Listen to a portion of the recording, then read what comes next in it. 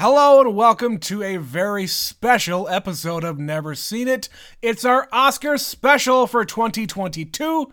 My name is Trent. I'm here with my wife, Betsy. I'm here too! So, Betsy, we did it. All 10 movies. Best Picture nominees for this year. Yeah. Well, for last year.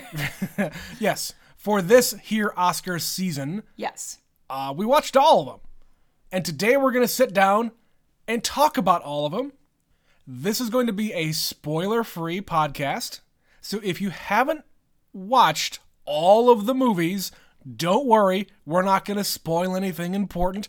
We are going to talk about them. Maybe some specific things, but we're not going to go out of our way to spoil things. We are going to try real hard to make sure we don't give away everything. Everything. If you want to hear everything, go back and reference the episode we did for each of these individual movies. Indeed. So, the way we did this last year is Betsy and I sat down and ranked all 10 movies in a row, our personal ranking. Independently. And we did this individually. I don't know what Betsy has for her list, and she doesn't know mine. We don't share in advance. Yes. So we're going to list every movie in alphabetical order. Yes. Our order is chosen that way because it's just the easiest to keep track of, and it's the fairest. And it's the way that the Oscar Academy actually lists them when they announce the nominees. So let's get started at the beginning. The first movie we're going to talk about is Belfast. Betsy, where did you have Belfast on your list? Out of the 10 movies, I have Belfast at number 4. Okay. So definitely near the top for me. Where do you have it? I also have it at number 4. Nice! I have a feeling our lists will be pretty similar towards the top and towards the bottom. The middle? The in-between is gonna be a crapshoot. The middle is always so arbitrary because it just comes down to little things. But I feel pretty good about the placement of this one. It was really, really good. I was very emotional at times. I thought it was funny. I thought it looked amazing. Like when we both went back and re-listened to our episodes to kind of prepare for this. A few of them, yeah. And one of the things that I was remembering listening to it that I was so impressed by was how every inch of the frame has stuff going on. Yeah. And just the way everything is positioned.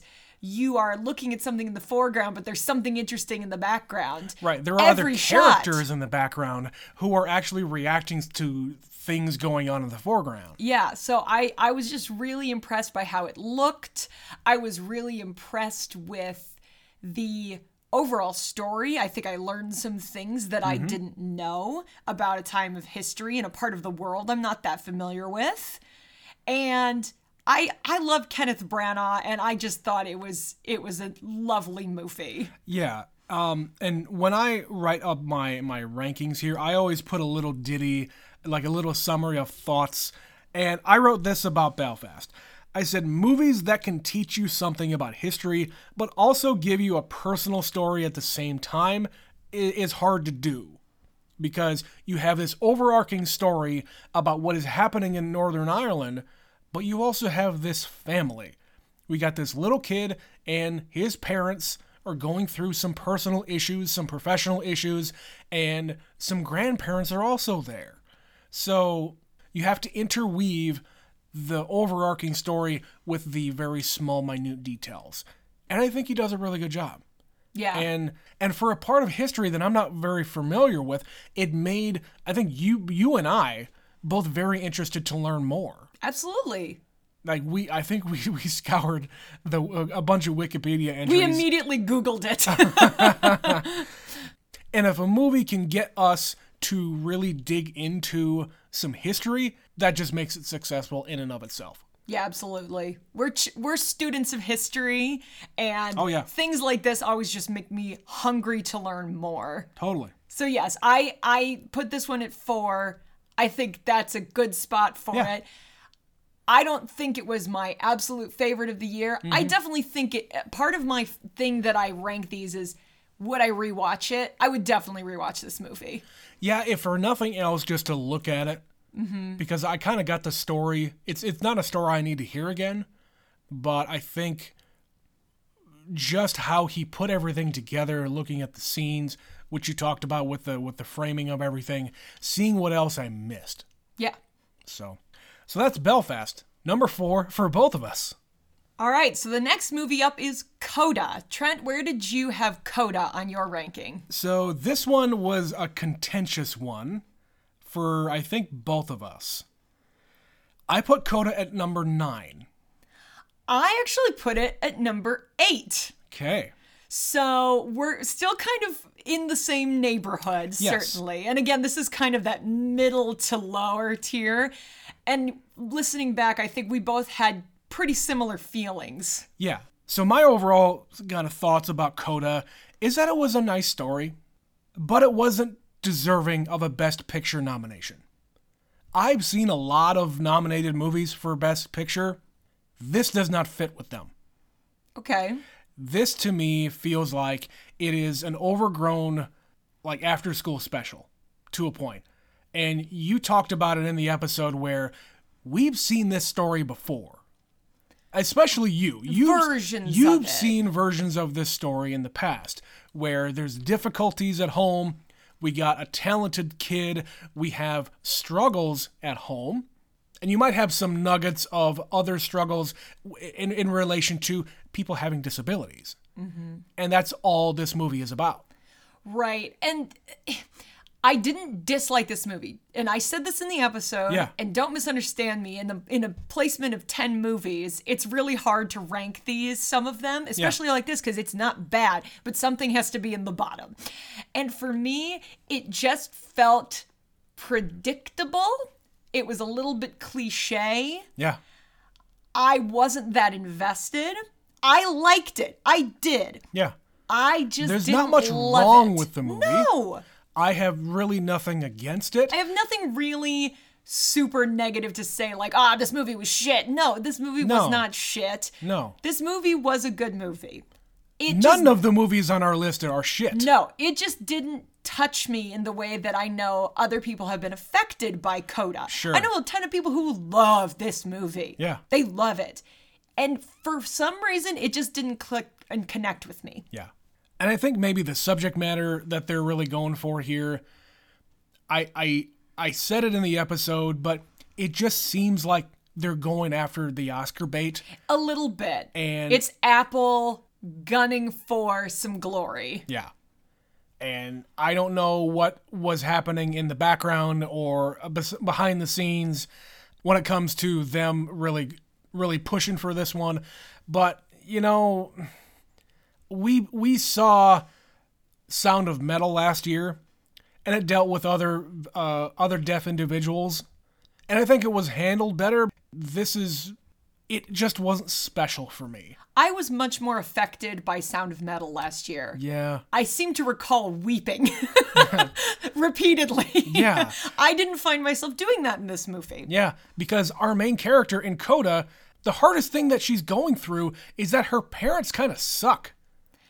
Except it's not even that. Like, They're inconsiderate. yes, Yeah, if you can say nothing else, they are very inconsiderate of their daughter. fair.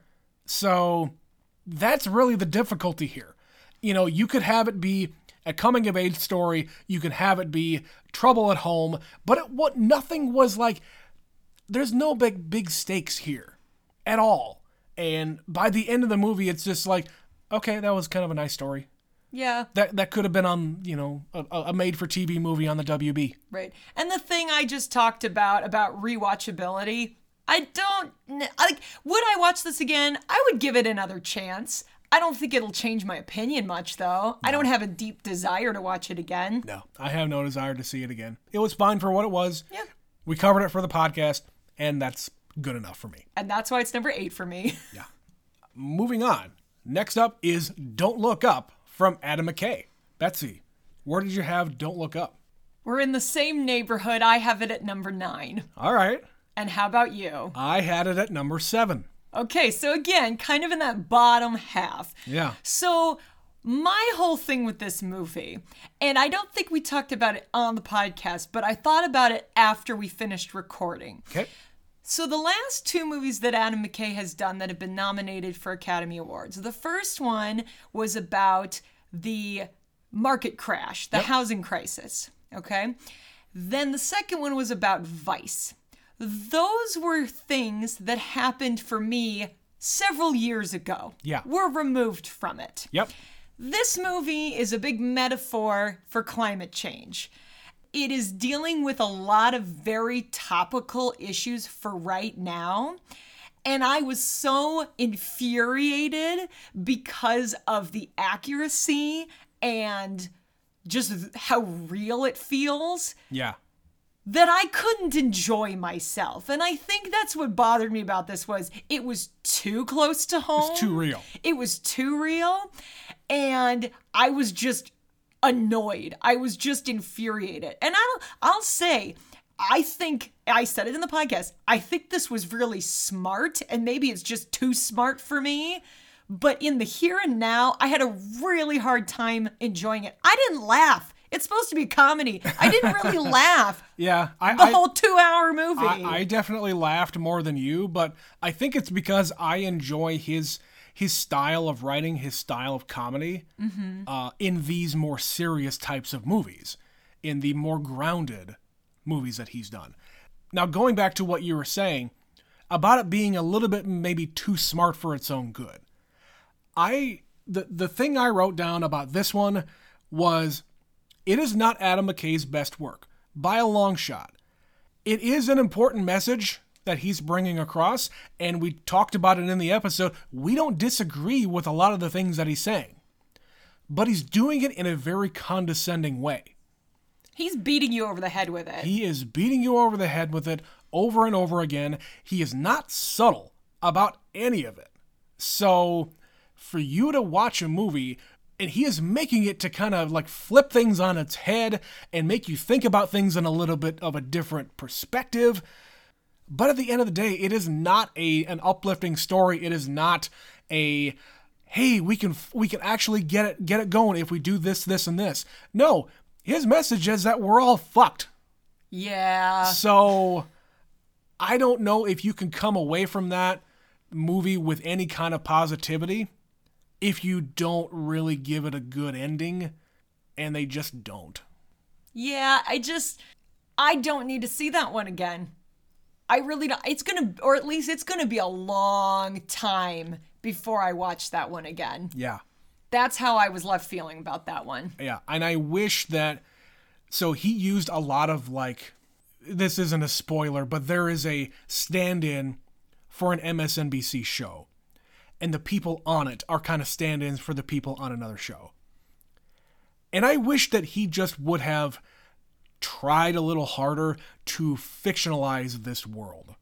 I suppose. Like I said, it's very real. Yeah, it's too real. And I think that's the big problem. So that's my thoughts about that one. Anything else, or are we moving on? I think we can move on. All right, what's next? So the next one in the alphabetical release is Drive My Car. So this was obviously the big weird standout because it is a 3-hour Japanese movie. Yeah. So definitely something a little different for the rest of the group. So Trent, where did you have this movie? So sticking near the bottom, I had Drive My Car at number 8. Okay. I went back and forth on this one a little bit, and I ultimately landed at number 6. Okay. So I think for me, it's firmly in the middle to middle bottom. Yep. So why did you end up there? So I went back and forth about this one. Again, none of these movies are bad. And this one in particular, the things that I really knocked against it was number 1, the length. Number 2, the fact that nothing really happens. Like, there's no culmination. Hardly at all. The only thing that they're kind of hinting at involves somebody who ends up just getting arrested. So, again, there are emotional journeys, there is an arc, there are a lot of topics that are covered, and it does it pretty well for a movie that is all in Japanese. Mostly in Japanese. Mostly in Japanese. Okay, that's fair. I put it in the middle simply because there are movies I liked better, but I was surprised how much I actually liked this one, because I'm never sure about these, really true art house, lot to digest. But the longer we talked about it and the more it sat with me, the more it has just kind of resonated as far as the execution. Like, there's some meat on those bones. You got to work to get it, though. You do. You have to sit through it. And, I disagree. I don't think that the whole movie felt that long. All things considered, I thought it was going to be exhausting. And there were movies that were shorter that we watched in this group that were way more exhausting than Drive My Car. Yes. And I thought the characters were interesting. The story was interesting. Was it weird? Yeah, but I like a weird movie once in a while. Sure. And you could have even gone more weird. Oh, absolutely. You could have, again, this is not a spoiler, but the first, 40 minutes? 40 minutes. Isn't even, the first 40 minutes is before even we get any credits. It's prologue. Yeah, it's all prologue, introducing only a couple of characters. Those characters are important, these beats are important, but they could have cut that in half. They could have easily cut that in half. It could have been 10 minutes. Yes. Yeah. But they gave you the depth and the exploration of these characters. Yeah. To give you something to relate back to later in the movie. Yeah. And that's the whole point, is they needed to tie it together to what happens later. All the stuff is important in it, but you could have, unless this is just what they were going for, they wanted to have a slow burn. Yeah. To whatever the conclusion was. There wasn't even much of a conclusion. So, that all being said, again, I didn't hate it. I think there were some really great scenes. Just knock it out of the park kind of stuff. And I was very, very impressed with that.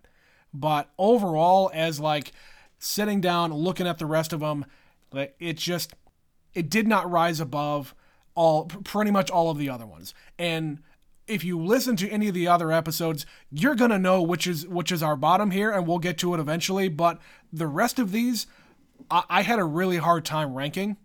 Yeah. The ones in the middle are very difficult to rank. Except for my top two. The rest of them were very difficult for me. So that's Drive My Car. Betsy, we're still in the D's.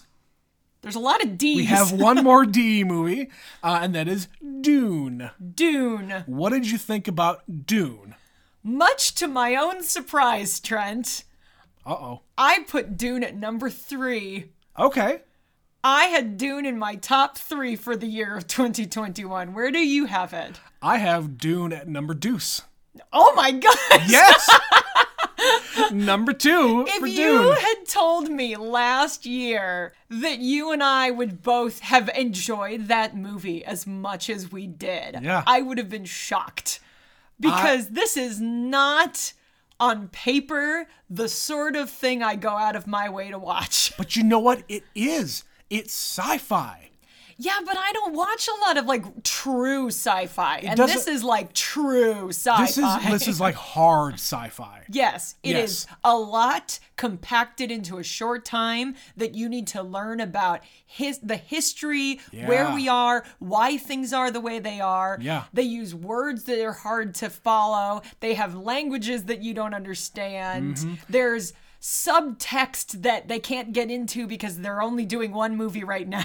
This was an impossible task. Yes. And I think they nailed it. I think as well as they could have. Yes. For a part 1 of this thing. I was re-listening to this episode that we did, and I was like, oh, fuck, this movie's great. Just remembering it, hashing it back up. And I didn't think I would be, I thought I would like it. Let's go watch this movie. It'll be interesting. Yeah. And this is well before any kind of Oscar talk. Right. And I think Dune was maybe number 1 or number 2 of the movies that ended up getting nominated. Yep. We just wanted to watch Dune because it was getting so much buzz online, and people that I follow really, really liked it. And it's like, okay, I guess we're going to watch this fucking thing. Yeah, and it blew me away. It blew me away. Yeah. And I'm so excited now for the second one.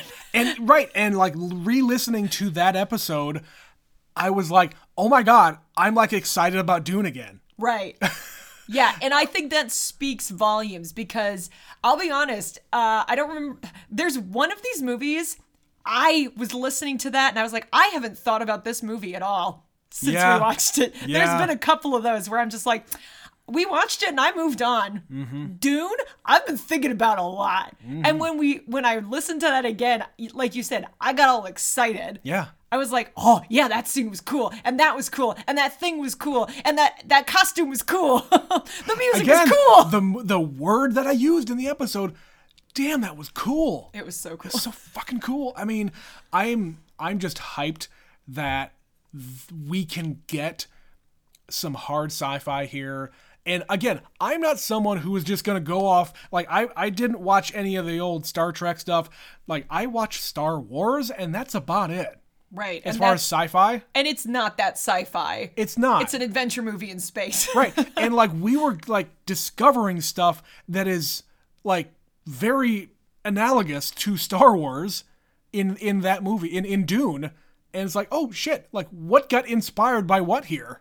Exactly. So, yeah, it's an exciting movie. It's visually spectacular. Totally. The music is great. The tech is great. There's a reason it got nominated for a crap load of awards. Oh, totally. And I think the most important thing about sci-fi in the 21st century is that you can get all the CG that you want in here, but if you don't have good actors, if you don't have good writing, if you don't have good performances by your actors, it's just going to fall apart. Yeah. And I think they got it. They nailed got all it. the parts They right. nailed it with the cast and the tone of everything. It was serious without being too serious. It Right. was believable without being ridiculous. Sure. Like, it was just all Like the things. for something that was written in the 60s, Yeah, it still works. It's incredible. absolutely. But yeah, Dune, number deuce. And number 3 for me. Yeah. All right, so the next up on the list is King Richard. Out of the D's. So, Trent, where did you rank King Richard? I had a hard time with this one. So did I. It was going to be in the middle no matter what I did, but I ended up putting it at number 6. And I put it at number 7. Okay. So again, kind of in the same place, and that was sort of a last minute change. I shoved it down right below Drive My Car at like the very last minute, and I think mostly I did that because I haven't really thought too much about this movie since we watched it. Yeah, that's fair. And I think King Richard isn't as novel as Right. some of the other ones. We've seen inspirational sports stories before. Yeah, This is a really good one. it's really Probably good. my favorite one. And I haven't seen a lot of them. No, I don't really go for This is stuff not like a that. genre you spend a lot of time in. It's definitely not. So for me to come down and really like this one, it's mainly because of the cast. Absolutely. Because The strength of this movie is the core group of actors. the girls, Will Smith, the mother, and 2 of them got nominated for best actor and best supporting actress. Yep. So there's something. But we talked about it in the episode. The 2 girls who play the sisters, the Williams sisters, they have great chemistry. You can tell that they let these girls hang out and become friends, and to the point where you buy them as sisters. Absolutely. And Will Smith is the thing that everybody is going to take away from this movie. Yeah. He is doing a complete physical transformation, Yeah. a vocal transformation. He is, Even in his movements. Yes. He doesn't even walk like Will Smith. no, he has reached the age in his career where he can take on a role like this and do it really well. And be taken seriously. Absolutely. And he deserves all of the praise he's been getting. Like, Yeah. I was saying that, you know, he's at that age where it could be considered a token nomination. He's been nominated a bunch of times before. Yeah, a few times. But he also deserves to win it. And I'm happy to see him in a movie like this. I'm happy to see it was well received and well executed. Yeah. You could have a great performance like this and the movie could be terrible. Oh, totally. this movie's- People have won for performances in bad movies. Absolutely. But this is not that. This is a Yeah. really good movie. Yeah. I just didn't spend a whole lot of time thinking much about it after the fact. Would I watch it again? I think I would. I think this Probably. is something, if Probably. we were flip channel surfing Yeah. and it was on and it was just the beginning, I'd end up watching the whole thing. It's Betsy and I's hotel litmus test. So if we happen to be in a hotel and we're flipping through channels because we don't have cable, but if we're in a hotel that has cable, we're flipping through and we see a movie that we know and we don't have to pay attention to it, we'll put it on. Yeah, we watched The Matrix the last time we were in a hotel because why not? Right? Why not? But yeah, this is definitely one of those where if I turn it on and I'd be like, oh, it's King Richard. Yeah. If we happen to see this on TV, yeah, I would throw it on. Would I like buy this movie? No. Nah. This is a it's on, why not kind of a movie. It's like, hey, I remember that movie. It was good. Let's watch it. Anyway, so Betsy, next, Licorice Pizza. Oh boy, Licorice Pizza, Trent? Licorice Pizza. You want to talk about Licorice Pizza? Let's. This is number 10. This is number 10. This has earned its place at the bottom of my list. Bottom. Is this also your number 10, Trent? Oh, hell yeah. Easily with a bullet. So when I first started making my list, my top and my bottom was very easy to make. You made number 1 and number 10 and then worked your way in between. Uh-huh. Yeah, I just had so many problems with this movie. I would say of all the movies on the list, this is the only one where I didn't enjoy the movie. You actively hated it. The longer I thought about it, because the long and short of it, guys, again, trying not to get into it too much and avoiding spoilers, I can't really spoil much because not a lot happens. This is more one of those, I have made a movie about a time and a place. Yeah, it's a moment in history. And if you weren't there and you're not in on the joke, then what is the point? Yeah. And there are just some elements about the characters that bothered me so deeply that I was It's kind of unforgivable. I was very frustrated to the point where I'm just like, why is this movie nominated? Why? Yeah. Why? I don't really get it either, other than the fact that it's who it is. It's Paul Thomas Anderson, and it's L.A. It's Hollywood. It's not even Hollywood. Except it kind of is. It's like the fringes of people involved in this kind of a place, this kind of a lifestyle. Yeah, it's people wanting to be famous. And, you know, and I think, okay, these are the movies like sins to me. First of all, this movie is just a vehicle for Haim, the band Haim. I'm going to spoil one bit about this movie, and it's not even about the movie. The film, when you press play on your DVD, you are treated with a music video of Haim, the band, of which one of the members of the band is the star. One of the stars, co-stars. And I guess Paul Thomas Anderson directs a lot of their music videos outside of making movies. That's fine. But what the fuck is a music video doing to start a goddamn movie?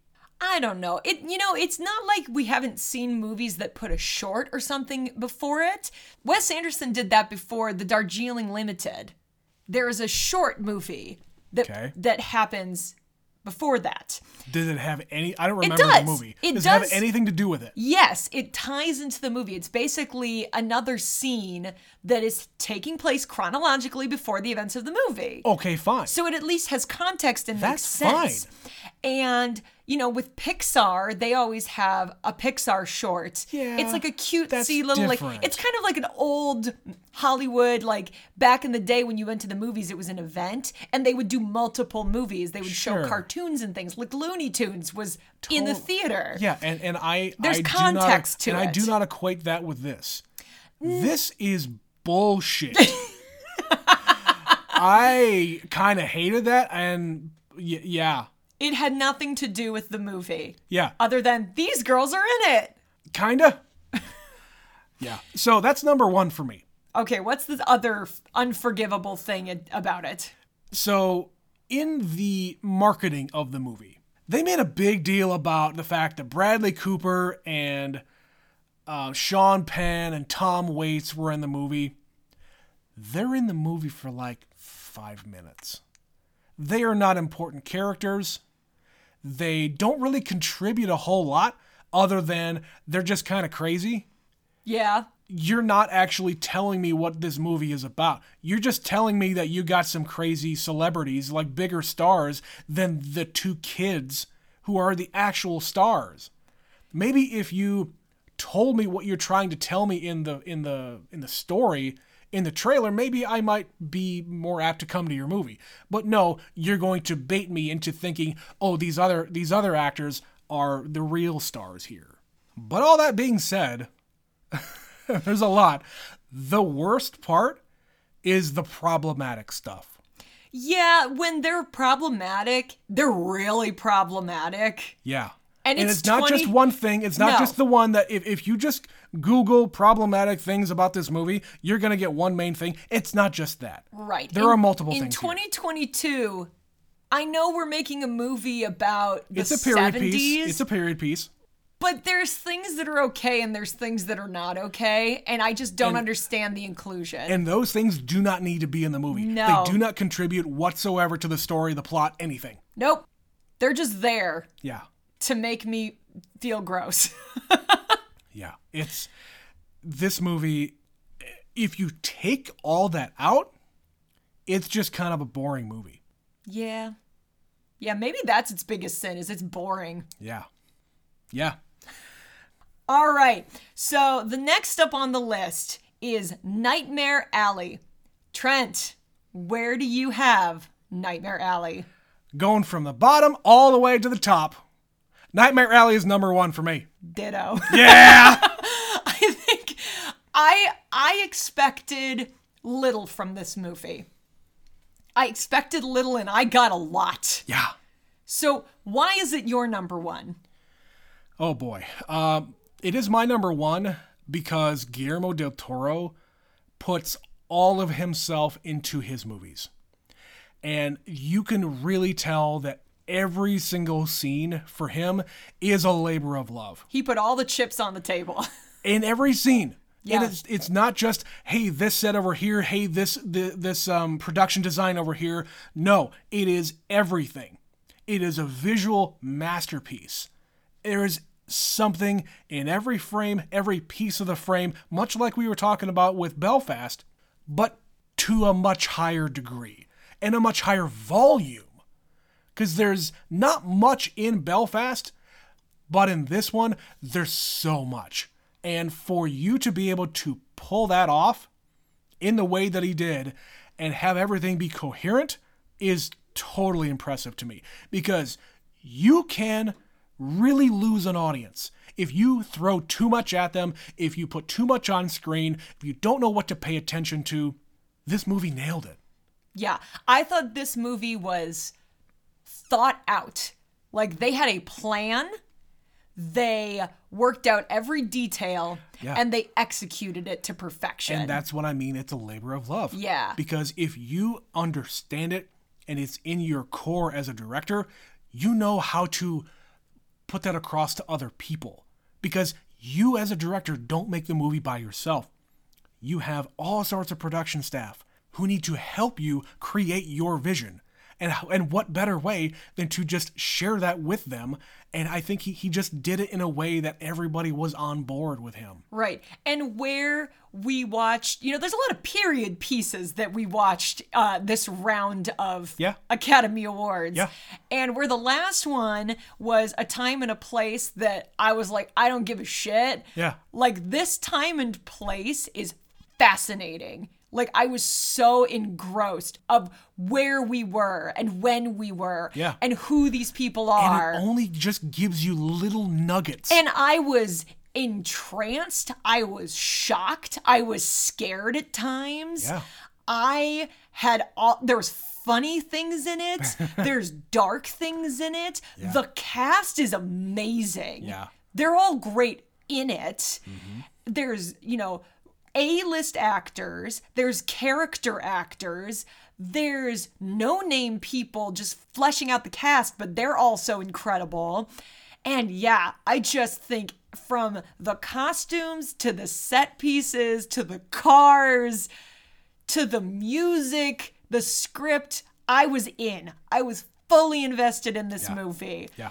And I didn't expect this to be at the top of my list. I was like, this will be a movie. Yeah. This will be in the middle somewhere. Like, I guess Guillermo del Toro did another movie. Okay. Because, I saw some of the, commercials. Because this kind of came out at the end of last year. They sort of just shoved it out there. Yeah, they just kind of shoved it out there. And, they showed commercials during football games and whatever else.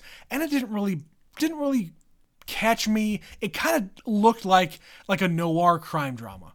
And just another one of those. Yeah. And it is, but it isn't.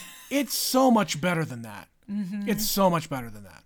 Yeah. So, down to every detail. That's why it's my number one. Yeah, absolutely. Absolutely, guys. So that's the top of our list. We got 2 more left. What do you think about Power of the Dog? I have The Power of the Dog at number 2. All right. And where do you have it? I have it at number 3. Yeah, so pretty close again. We just swapped Power of the Dog and Dune. So yeah, our top 3 is the same, except for the order. And I think the thing that these 3 movies have in common is my expectation of what I was going to be watching was incredibly low. Yeah. I didn't think that any of these movies would be things that I liked. Mm-hmm. And I said it while we recorded the episode. The Power of the Dog is a slow burn. Mm-hmm. Slow burn. And you are just kind of chugging along and you're like, I have no idea what the hell I'm watching. And there is a fine line between you being a slow burn and you just kind of fizzling out and me losing interest in you. No. And just... By the end of this movie, it went from slow burn to wha-bam. Yeah. Like, I was... Once I clicked, once I got it, once it all came together, it, for me, stuck the landing. It just gives you enough to keep you getting pulled in and pulled in and pulled in. It's just slowly roping you in, pulling you along. And you're not quite sure what you're going through. And then by the end, you're like, son of a bitch, I'm in. The character work is really great. The acting is great. So solid. And really, by the end, it turns out to be kind of a huge mindfuck. I won't tell you what happens, but good God, you need to watch this movie. It's on Netflix. It's really easy to go and watch it. You should go watch it. Yeah, I think that this movie, if anything, is unexpected. Yeah. I've talked to some people and they're like, oh, well, it's boring. But then they told me they didn't finish the movie. I'm like, what? No. Yeah. You must finish the movie. Yeah. Because what you think you're watching and what you're actually watching are 2 different things. Yeah. You can't just watch the first 2/3 of the movie and not watch the ending. Like, come on, give it a chance. You have to see this one through to the end. Yeah. You have to see it through to the end. Yeah. And yeah, I just think there was a point in this movie where I became so invested that I thought literally anything could happen right now. Yeah. And I was prepared for shock. I was prepared for sadness. I was prepared for a lot of different emotions. You're prepared for tragedy. I don't know if I was funny. I don't know if I was prepared for how it actually went down. Completely subverting expectations. Absolutely. Yeah. So yeah, I think This one is deserving of being near the top. Ultimately, I think it's just squeaking a little bit behind Nightmare Alley for me, simply because the overall impact. If I put the two next to each other, there's so much all the time with one, and there's so much that doesn't happen until it happens with me. The other. Nightmare Alley and Dune are number 1 and number 2 for me. And the reason for that is because there is so much stuff happening the entire length of the movie. Yeah. And it took until the end for Power of the Dog to really slap me across the face, but it did it very effectively.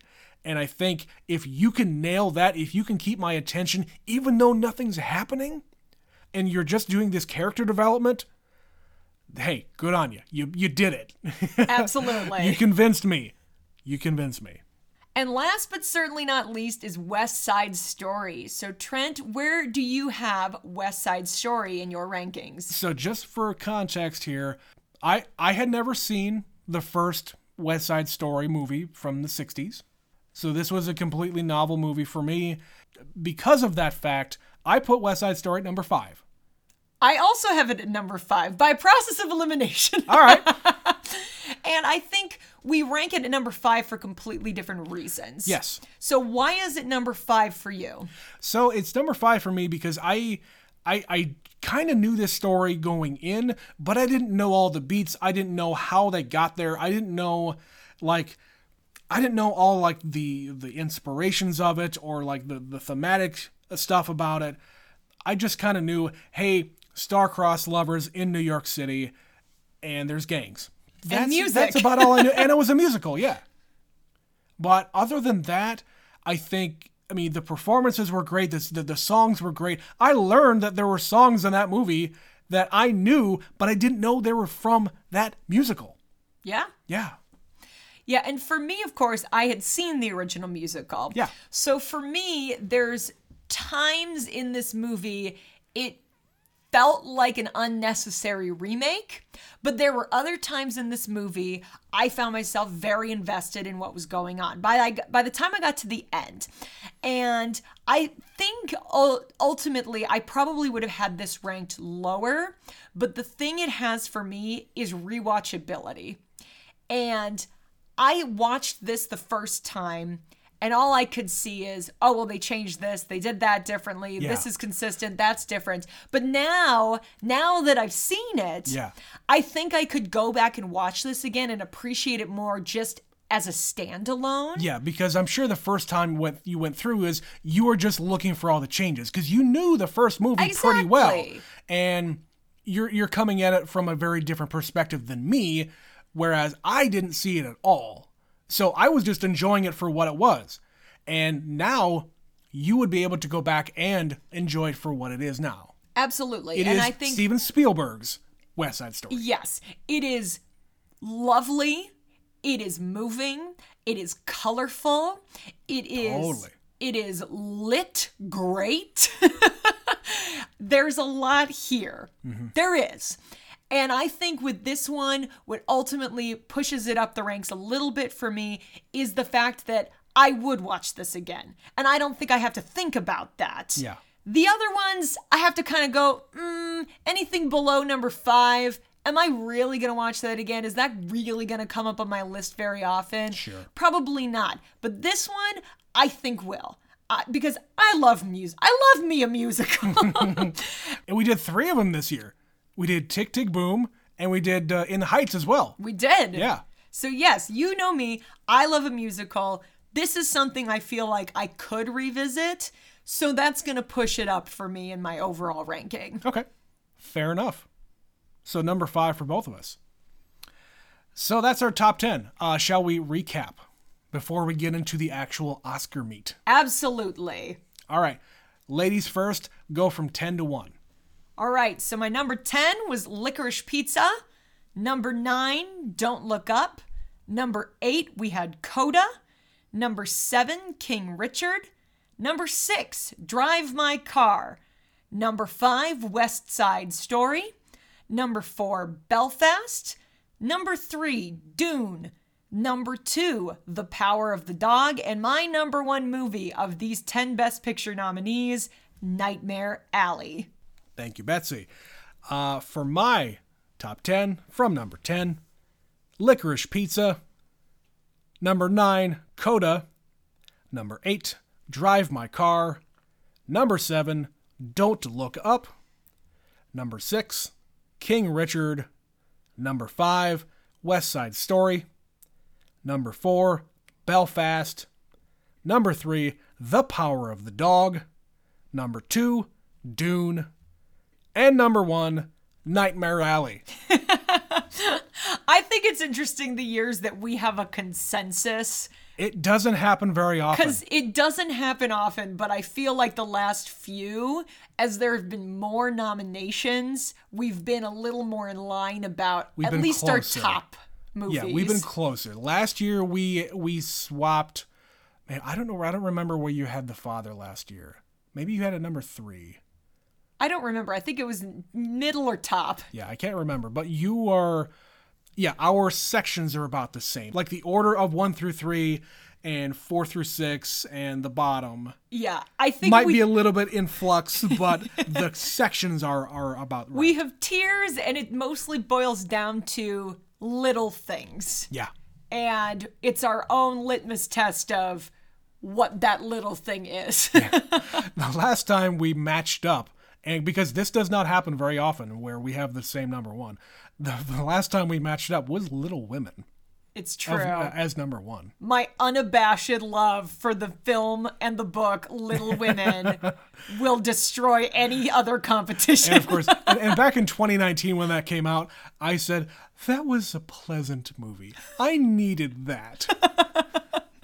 It's true. If you haven't watched it, go watch it, guys. It's really good. All of them. Why not? I've only seen the one, but whatever.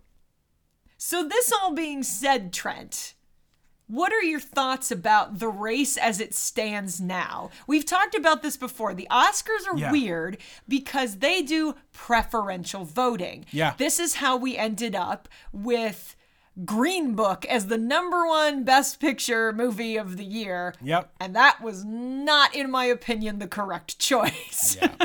So I think the prevailing winds are really pointing at The Power of the Dog. So here's something I've read recently in just the last couple of days. Okay. Because there's no real clear front runner right now. There's nothing coming in sweeping. You're right. The Power of the Dog is leading, pun intended, the pack. But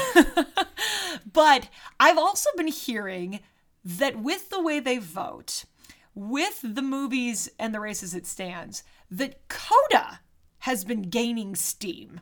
Really? Yes, really. I don't know how much weight to put behind that, but in recent days, like in the last 24 to 48 hours, I have heard this, and it has been winning at certain awards shows where it's been picking up a lot of things. So when you factor in those two pieces, it might push it up the list. Is it enough to win? I don't know. Because there are some years where it's like the gritty real movie and the heartfelt movie. Yeah. Like The Fishman, the last time Guillermo del Toro won, it was that, and it was 3 Billboards. Right. And ultimately, Shape of Water took home the big award. Yeah. This might be one of those years because when you're looking at this entire race, you've got some nice feel-good movies, and you've got some more dark, gritty, satirical, real movies. It is a very diverse group. Oh, absolutely. I cannot remember the last group of movies that are this different. Mm-hmm. Like, there's some years where you have like a doubling up of a type of movie. Like last year, we had 2 that were kind of about the same thing. Like they had the same character showed up. We had Chicago 7, Trial of Chicago 7, and we had Judas and the Black Messiah. Yeah. That were about the same kind of time period in the same place and kind of around the same like types of story. And some years we have like a lot of like big epics. Like the Oscars love big epics. There haven't been any big epics lately. No, Dune is the closest to a big epic we've had in a long time. Yeah. So that's got the most nominations, does it not? I think Dune and Power of the Dog have the most. Okay, they're tied. I think Power of the Dog has maybe one or two more. Okay, so those are the top two anyway. Yeah, Power of the Dog has a lot more like acting and writing Yeah, and they directing. got 3 acting nods. Meanwhile, Dune got nada for director. Yeah. He got snubbed. Yeah. Which I think is bullshit when you look at someone else who got nominated for a movie we've been discussing. It's true. So, yeah, I think this is going to be another one of those we might be surprised years. It might be Power of the Dog, walks away with it, the end. Right. But there's a lot of really solid movies here. And because they're trying to diversify this category, they're trying to diversify the voting group, we'll see what happens. Yeah. It could be interesting. So what do you think? No, that's just kind of what you've heard, but what do you think? It's hard to say. It's really hard to say. I'm still leaning with you that it's going to be The Power of the Dog because they love that kind of a movie. Yeah. But if there's a dark horse, I buy that argument that Coda might come up and sneak in there. I don't think there's any other movie that really is putting up a fight of the rest of them. Like Drive My Car is also up for Best International Movie. It's going to win that easy. It's going to win that. It's going to win that. That's not a question. But then, there's zero buzz Dune? around that movie, though. No. There's Dune? nothing. I didn't even hear anything about Drive My Car until it got nominated. And with Parasite, I heard people going to see that movie, people that I follow going to see this movie and raving about it, saying it is one of the best movies I've seen in the past decade. Like, what? This Korean movie? What are you fucking talking about? Is that even playing around here? It's that kind of a thing. Drive My Car had nothing.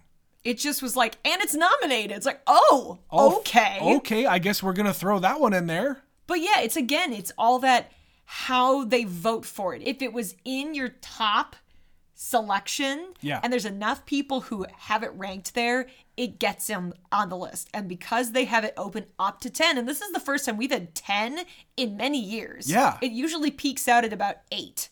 8 or 9 seems to be the sweet spot. So this year to have 10 is interesting. But going back to what I was saying, Dune, this was part 1. Yeah. So it's probably going to be more akin to, if it pulls it off, more like a Lord of the Rings scenario. Yeah. Where it'll probably get nominated for the parts. For the culmination. It has the best odds of winning for the culmination. Yeah. The sum of its parts. But yeah, looking at this, the lay of this land, people were really surprised that Nightmare Alley got nominated. Yeah, and from what I've read, I've read a lot of people's lists and their reviews of these movies just in general.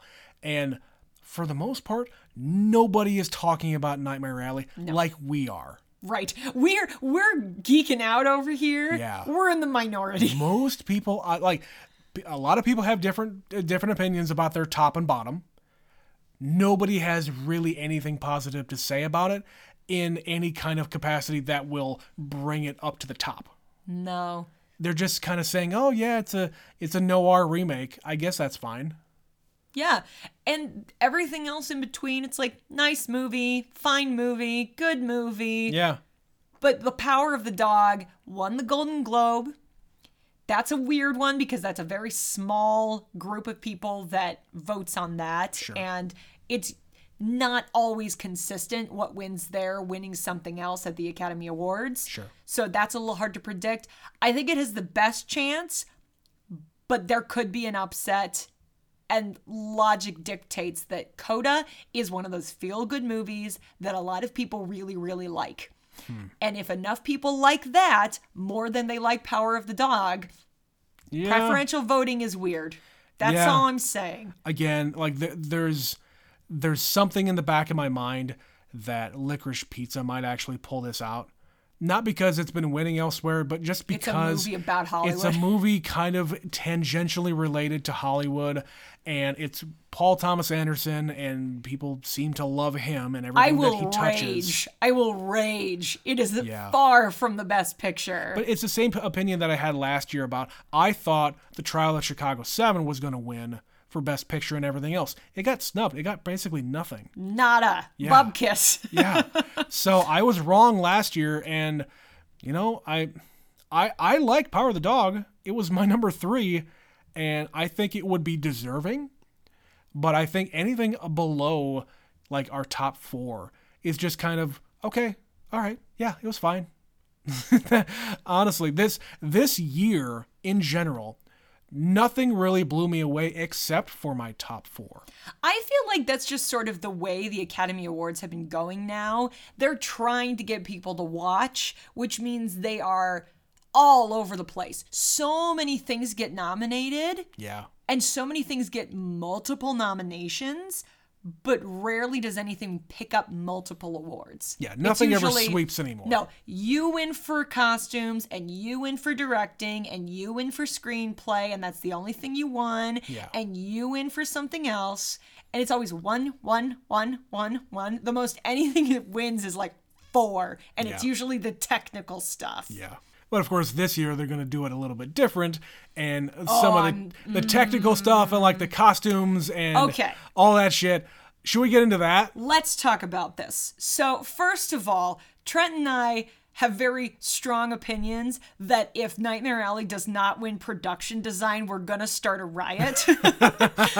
And that award, amongst some other awards, is not going to be in the main broadcast. They're pushing it off to the side. They're going to pre-record all that stuff so that the fucking geeks and like all the weird designers who are going to talk too long and they don't know when to... These are not famous people. Right.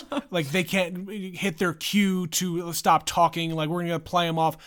I know, I understand you're getting a bunch of beautiful people up there to accept awards, but goddammit, give these people their due. I talked about them when we were talking about Nightmare Alley. Guillermo del Toro is just one person. He can't make the movie by himself. No. All of this stuff comes from his mind, but it's got to be executed by everybody else. Yeah, these movies don't just make themselves, guys. Yeah. The director's only one part of it. The entire way a movie looks, it only exists because these people are doing their jobs. Yeah. So for them to be like, these lesser awards will be pre-recorded off-screen and we'll just say they won later. It's still an Oscar. You are still an Oscar winner if you win for sound editing. Like, listen, they have the entire technical awards. There's an entire second awards show that people don't get to see because there's so many other awards they hand out that don't make the main ones. The really minor, teeny tiny stuff that's not worth mentioning on TV. Yeah. But it's a big deal to them. Yeah. And this is beyond like the sound editing and the production design that is normally on the broadcast. This is other shit. This is the guys who invented motion capture getting credit for creating brand new technology to use in film. Yeah. The guys who have like the, engines that create entire backgrounds at the drop of a hat, all AI generated. And the way they do makeup and the way they do sound and the way they do all these things. So it's kind of bullshit that they're like, we'll put that in the beginning. And there was a big push recently from like some of the nominees who are out there saying, you guys need to fucking reverse this because this is bullshit. You are shortchanging some of the most talented people in Hollywood who make these movies for you and that just make us look good. And at the time of this recording, it's going to be on Sunday and nothing has changed. No, everything is as it was. So, and this is, it's a big ploy to try to get people to watch. So like last year, I brought this up to you the other day. Yeah.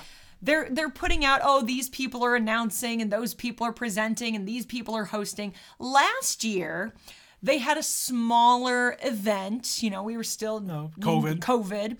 And all of the musical performances took place in the pre-show. So we didn't actually watch the pre-show, which meant we didn't see any of the original song performances. And in normal years, they perform all of the nominated original songs live, on the broadcast. Live on stage. And now this year, we've got Billie Eilish, huge star. Yeah. And Beyonce, megastar. She's nominated. And guess what? All of a sudden, we're going to put the original songs back into the broadcast. Yeah. So it's just convenience for convenience sake. Sure. If something incredible that everybody fucking loved was nominated for one of those awards, it would be in the broadcast. Sure. But they're like, no, it's going in the beginning. Yeah, and I just think they need to stop tinkering. Yeah. This award show is almost 100 years old. You're going to get fewer viewers this year than the year before, no matter what you do. And I understand you're trying to make money. There are sponsorships here, and I don't really know much about how movies get made, but I appreciate when I can see, oh, that guy did the sound for that movie. He also did it for that other movie. No wonder I like that. Or like the whole... I like watching the production design nominees just to see how, like, sometimes they even give you some background info. Like when they're actually showing the nominees, they're giving you like behind the scenes stuff. They're giving you like storyboard designs and shit like that. That's very, very interesting to me. I love watching like DVD commentaries and like the DVD extras and shit. Of like the behind the scenes stuff, because that's so interesting to me. I've never been on a movie set before. Yeah, you don't even think about how difficult it was to get that one shot. Right. All the work that went into it for 12 seconds of footage. Right. And it took weeks, you know. And the more we watch these movies, the more we watch movies in general, I think about the production of them. I think about, oh man, that must have been really difficult to film that shot in particular. Or you notice, oh, this is a single continuous shot, or the illusion of it. We start noticing things like that, and we start to appreciate it more because we notice it. Mm-hmm. And I really want the people who are making those decisions and making the execution happen, I want those people to be recognized. Because, again, we keep, not to belabor the point, but it's more than just the pretty actors on screen. Absolutely. Yeah. They do a hell of a lot more and they get paid a hell of a lot less. It's true. It's true. Let them have their moment with their golden statue. Right. Speaking of golden statues, Trent, so who else do you think, who do you want to talk about? What are we predicting might happen during the Academy Awards this year?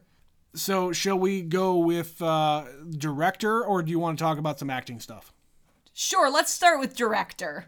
Okay, so for director, all of the movies that are nominated for director are also nominated for Best Picture. That never happens. It rarely happens. Oh my God. This is more consistent with how it used to be, because this category is still limited to 5. Right. All of the other categories here are limited to 5. Best Picture is still 10, which is why a list like this can exist, where all of the directors are also included in the Best Picture stuff. They double dip. Yeah. So, yeah, we've got Paul Thomas Anderson for Licorice Pizza, Kenneth Branagh for Belfast, Jane Campion, the lone woman again, in The Power of the Dog, Ryusuke Hamaguchi for Drive My Car, and Steven Spielberg for West Side Story. So this is kind of an interesting category. You know, you knew Steven Spielberg was getting nominated for this. He is the Meryl Streep of directors. Always the bridesmaid. Rarely the bride. Yes. Yeah, Once Upon a Time, Belfast was leading the way as far as nominations, like buzz, things that people thought were going to go. It was at the top of like everybody's list. And now it's sort of cooled. I would say, for me, the race is between Kenneth Branagh and Jane Campion. I'd say, yeah, that's about right. I think there's a very solid chance that Jane Campion is going to win, because The Power of the Dog. Yeah. If it doesn't win Best Picture, I think stands a very fair chance of winning director. Yeah. I think it's still kind of a crime that Denis Villeneuve is not on this list. Oh yeah. Yeah, I think he is probably the most snubbed Absolutely. out of all the directors of all those Best Picture nominees. Yeah, there were a couple of first timers for movies that didn't get nominated for Best Picture. Like there was a lot of talk that Maggie Gyllenhaal might get nominated. Sure. I'm a little disappointed she wasn't, but you can only have one woman apparently. We've done it a few times in the last few years. Why go with two? Betsy, a woman won last year, so Oh my so God. you can't have everything. You had yours. Lucky me. I'll wait another few years till it happens again. Or 15. this year. I would love it if she won because that would be 2 in a row. That's never happened. Yeah. Never. And Yeah. it will probably not happen now that I've said it out loud. It's recorded. I want it too badly. It's recorded. But from a practical standpoint, I think Kenneth Branagh has the best chance of getting it just because he's had that buzz about him the entire time. I've heard nothing about the rest of these guys. Yeah. And again, Spielberg, he was going to be there. Yeah. If he wins, I'll be amazed. I think he would be surprised. I if think he he wins. would be surprised. Not undeserving. I think there's only one there that I'd be really annoyed by. It's a Spielberg movie. It's gonna be flawless. It's just the way it is. Yeah. He's got a certain style. He's got a certain skill set. Yeah. It's Steven Spielberg. Yeah. He wouldn't be my pick, though. No. Not this year. Nope. All right, let's shift to acting, Trent. So, actor in a lead role. So we've got Javier Bardem for Being the Ricardos, Did not see. Benedict Cumberbatch for The Power of the Dog, Okay. Andrew Garfield for Tick, Tick, Boom, Yeah, buddy. Will Smith for King Richard, Yeah. and Denzel Washington for The Tragedy of Macbeth. Did not see it. So yeah, there's 2 there we haven't watched and 3 we have. Mm-hmm. What are your feelings about this category? If it was any other year, I might have a hard time with this one. But I'm hoping that it is Will Smith's to lose. I think it's absolutely Will Smith's to lose. Yeah. And if I say he's going to lose it to anybody, I think it'll be Andrew Garfield. You think so? Are you being hopeful there, or do you think it's actually possible? I think that he delivered a beautiful and incredible performance. I was very moved by, and he's having a moment. And sometimes all you have to do is have a moment, You're not wrong. and people get their weight behind you and they say, I like you. But that, for that same reason, could be why Will Smith takes it. Yeah. And I said it in the episode, and that was before the nominations came out. I had to see what the category was. Benedict Cumberbatch could also do it.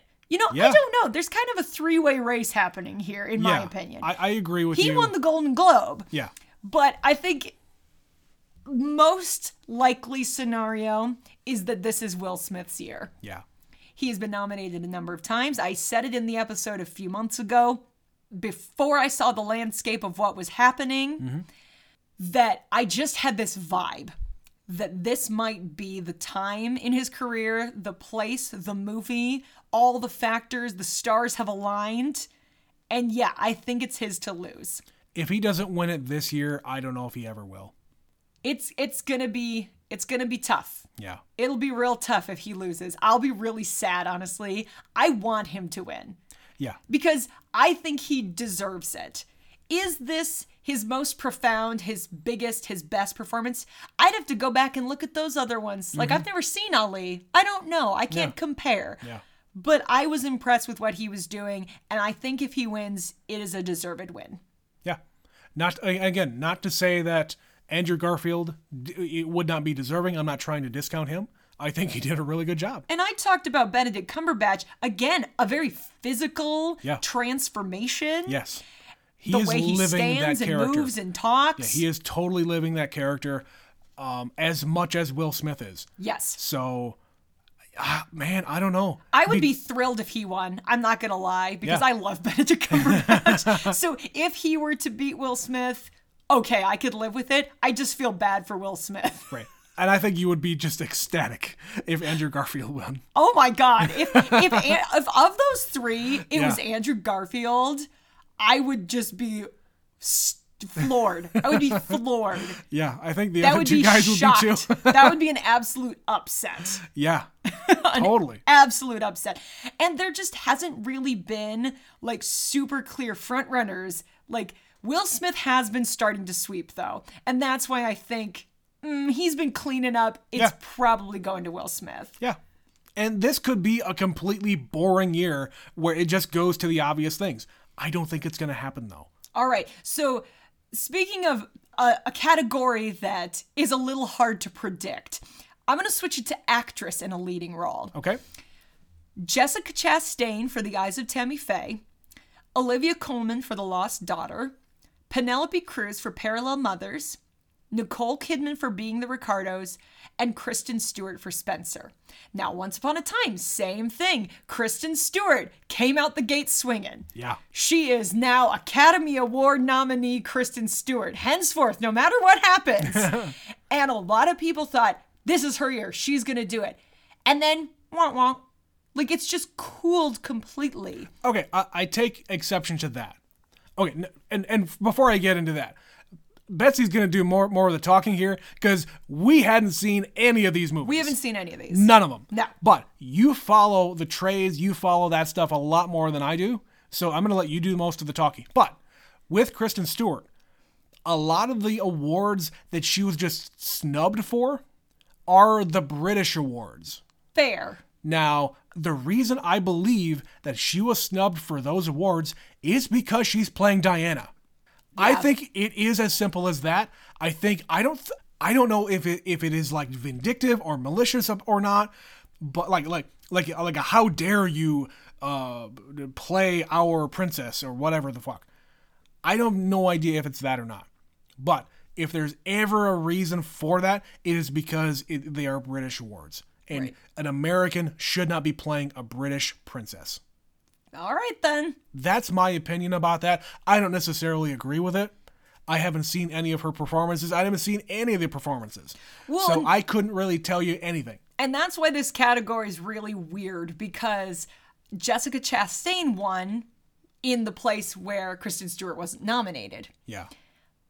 But I don't know off the top of my head who won the Golden Globe, because again, it was a different group of people. Sure. And so this one is going to be a little unpredictable for me. I have a friend who said if Nicole Kidman wins for Being the Ricardos, she's going to go on a rampage. Because it's just, why is Nicole Kidman playing Lucille Ball? I don't know. I'm glad that didn't get nominated for Best Picture just based on the trailers. I don't want to watch it. I don't want to see it. I'm not interested in watching that movie. No. Like, it bothers me, Nicole Kidman as Lucille Ball. I get it. I get why she's bothered by that.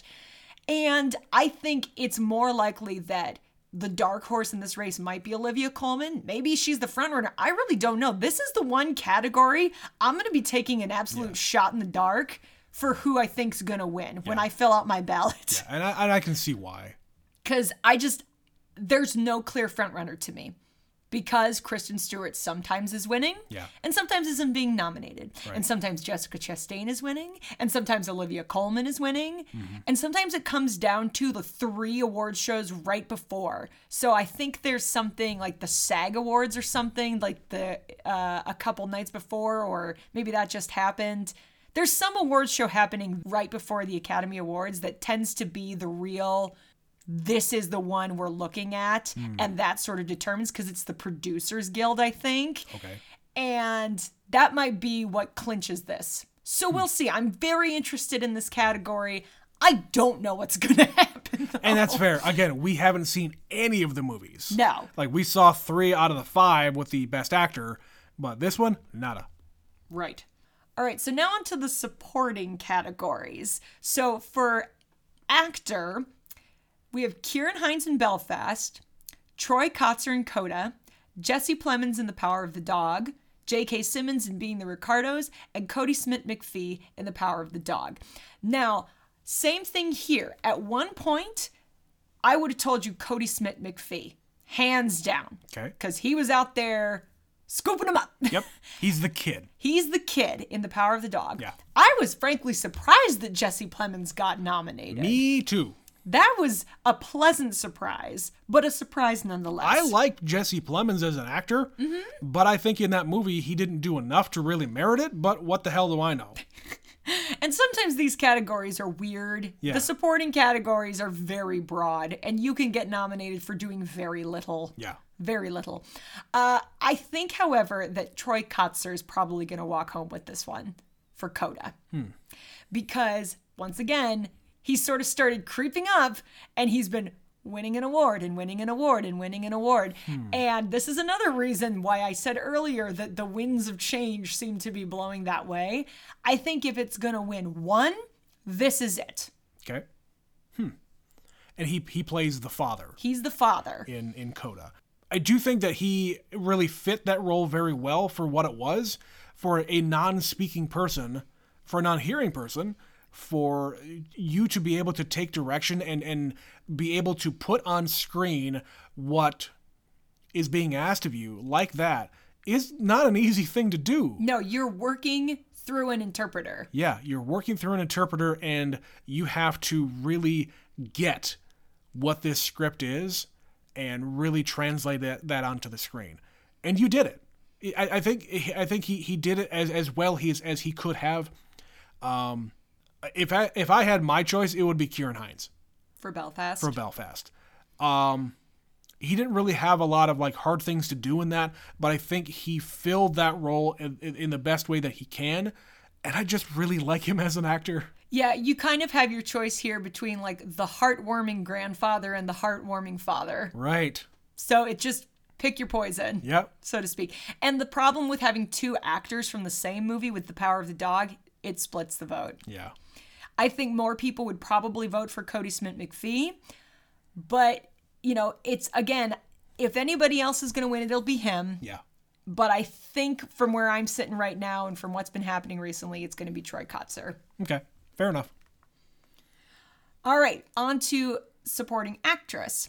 It's going to be Jessie Buckley, The Lost Daughter, Ariana DeBose, West Side Story, Judi Dench for Belfast, Kirsten Dunst for The Power of the Dog, and Anjanou Ellis for King Richard. So I was so excited when Kirsten Dunst got nominated. My little, teenage heart who watched her in things like Bring It On and Little Women, and I watched. Kirsten Dunst is one of those people I have grown up with. Yeah. She was a kid when I was a kid. She was a teen when I was a teen. And she was doing the cool things on screen when she's playing the same age as us. And yeah. She's in Drop Dead Gorgeous and Dick and Spider-Man. She's in all the Spider-Man movies. Betsy was behind me while we were watching the nominations get announced. And I just heard this squee off to the side.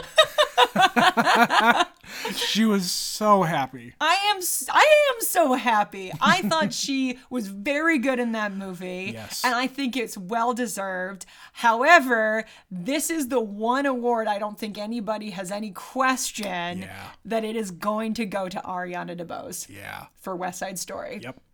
That one, I think, was the first award that kind of got locked in weeks ago, where it's been consistent. She has just been sweeping, cleaning up everywhere she goes. Yeah, I don't really think there's a whole lot more to say about it in that category.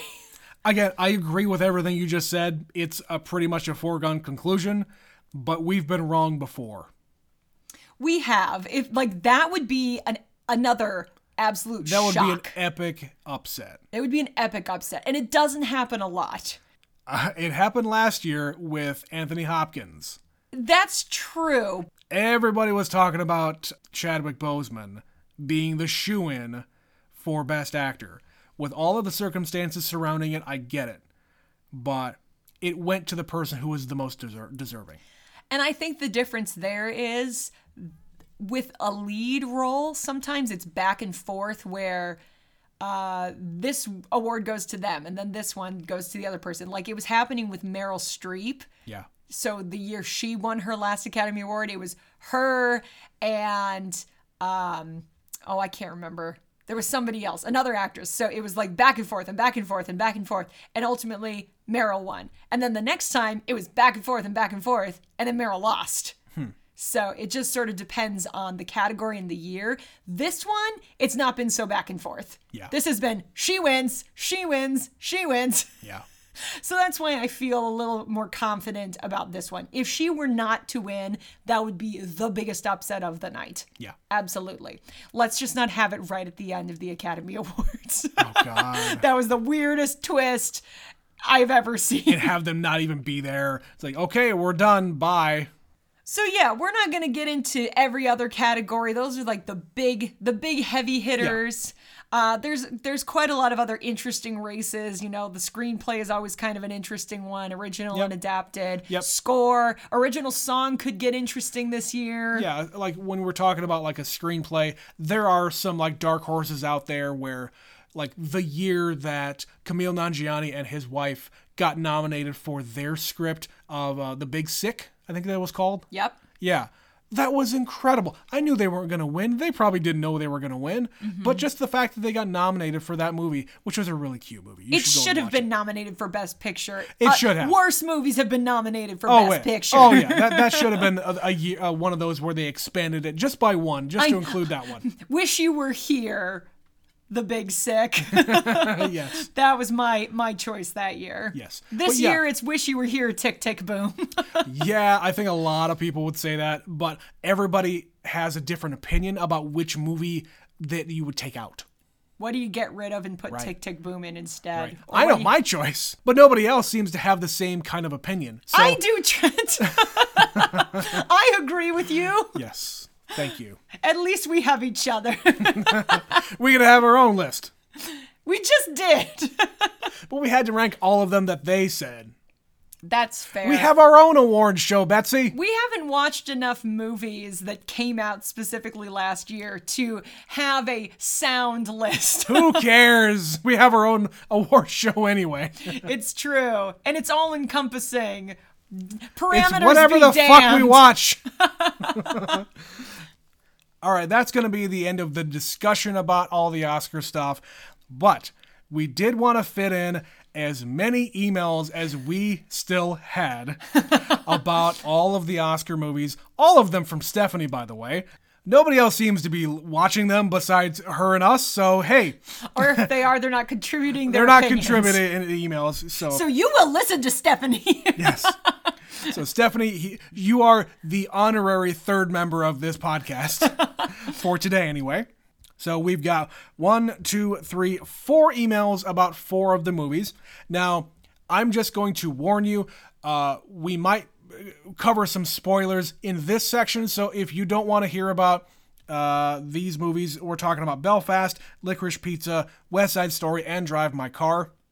If you don't want to listen to them, don't bother. Go ahead and email us and Twitter and contribute all that other stuff. And listen to the end of a different episode. Listen to the end of the different episode, blah, blah, blah. Or skip ahead now. Yes. So we're going to cover a few movies here that might have spoilers in them. I have no idea. I didn't read these in advance. You haven't read them recently, so. Not recently. So to start off, we're going to talk about Belfast. She says, hey, Belfast is finally available on Amazon Prime. This one was wonderful. I absolutely loved it. I laughed and cried and just loved all of the characters so much. Judi Dench and Ciarán Hinds deserve those nominations for sure. The cinematography was fantastic. There were so many delightful scenes. That little boy is so damn cute. The music was great. Every little bit of this movie was wonderful. Yeah, moving sucks, but having our families close while our daughter is growing up was really important to us. This week we watched another Jamie Dornan flick, Synchronic.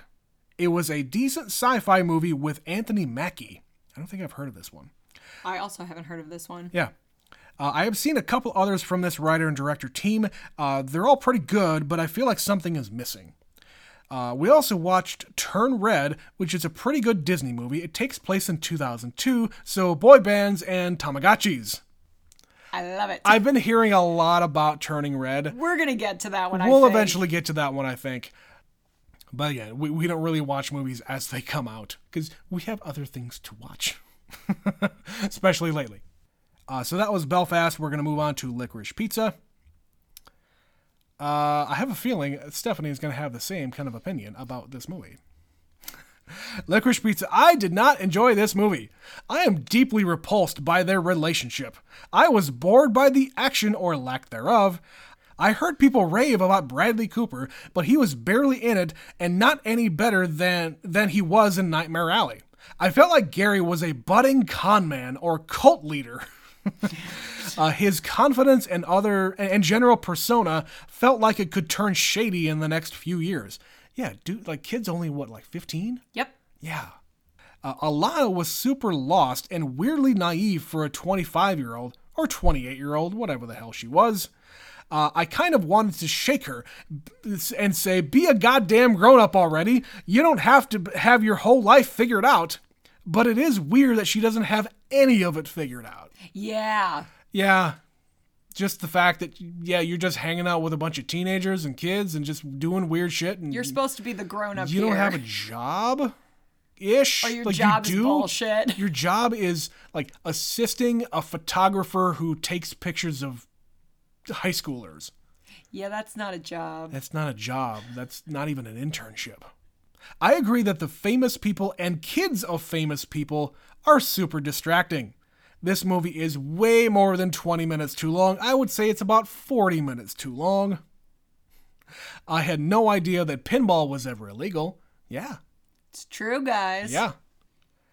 There were like 5 partial storylines that could have been told a lot better if you fleshed out 2 of them. I suppose Paul Thomas Anderson is trying to make it more real life, where there are just no linear storylines. But fuck, man, give me a plot and a story with a point. Yeah. There really wasn't any point to that. This movie was pointless. Like, if you're gonna have a love story, and it's not even a love story, it's like fucking puppy love. Except it's that. It's like creepy puppy love. Yeah. It's like stalker love. It is. It's more akin to that. It's a stalker thing with the boy and both directions. Right, and it's more creepy with her it being eventually interested in him. Yeah, it's just weird. It's just weird. Don't watch that movie. Don't do it, guys. Don't do it. Unless you're a completist. I'm very glad that I did not buy this or go see it in the theater. This deserves worst screenplay by a renowned filmmaker. It does not deserve any Oscars. Not a fan. But you guys are great. We'll save the thanks for later. West Side Story is up next. So good. I really like this version. I was impressed by the cast. My God, Maria is fantastic. Yes, agreed. I liked most of the changes/updates. I really enjoyed the deeper backstory for Tony and the Valentina/Doc switch, where it was a dude in the original movie. Yeah. And it is his wife, who is played by Rita Moreno. Yeah. In this movie. The Spanish dialogue was nice to see, as was the non-binary nod. I liked the new order of the songs as well. The cleaned up language did not bother me that much. Yeah, you kind of mentioned that they took out some fucks and just kind of polished it up a little bit. I just want them to curse. I want it to be gritty and real. Yeah. Like, I just wanted you to go farther. Like, I have this memory. It got a little like silly. Like nobody even back then said buggin' when they really meant fucking. And in the context of 1960, whatever this came out, I can look at it now and go, well, it was the 60s and you couldn't do that in movies. You can do that now. You could do way worse things in movies now. Yeah. And you didn't go there. And that just bothered me. I wish you'd just gone there. Yeah. And in the hands of anyone other than Steven Spielberg, they probably would have. Yeah. And again, it did not bother me because I didn't know the original. So I understand how it is bothering you more. Fair enough. So.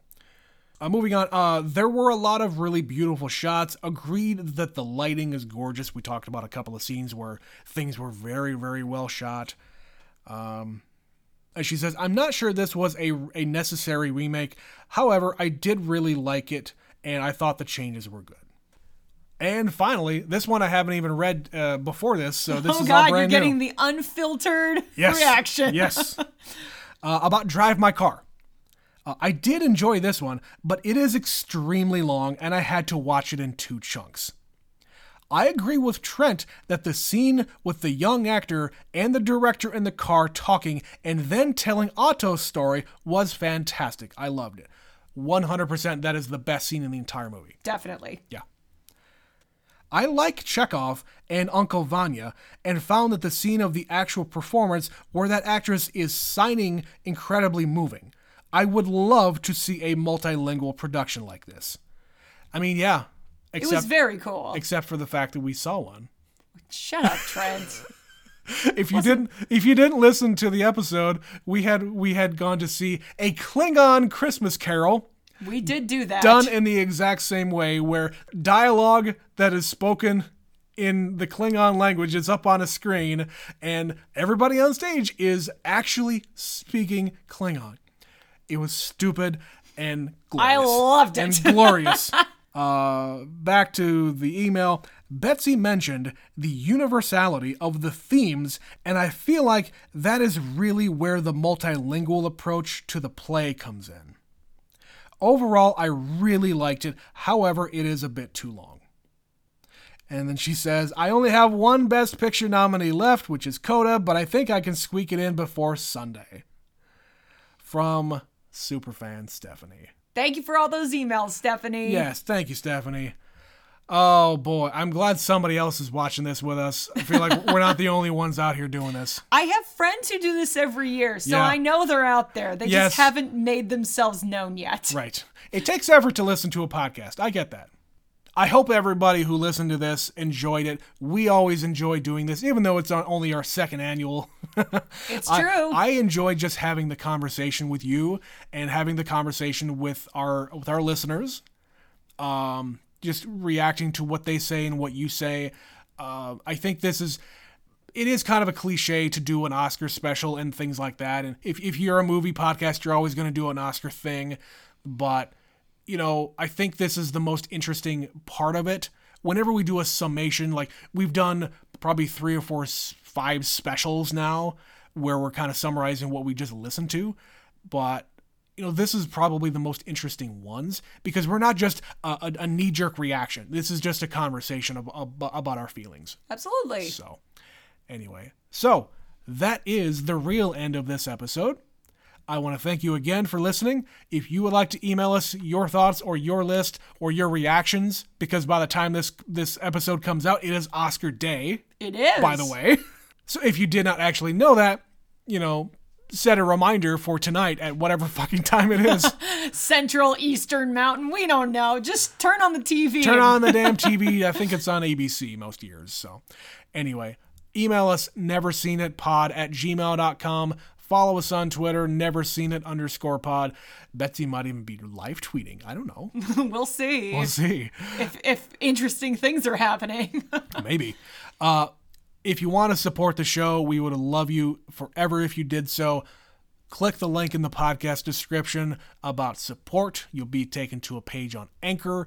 You can throw us a buck on there if you want. If you have no bucks to give, no big deal. You can just share us with your friends, put it on your social networks, or you can go on iTunes and rate us on there 5 stars.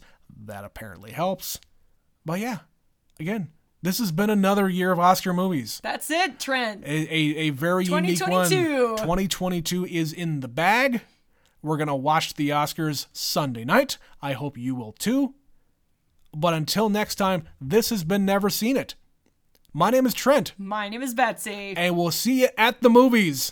Wait, somebody else said that. Nerd! Wait. Nerd! All right, bye-bye.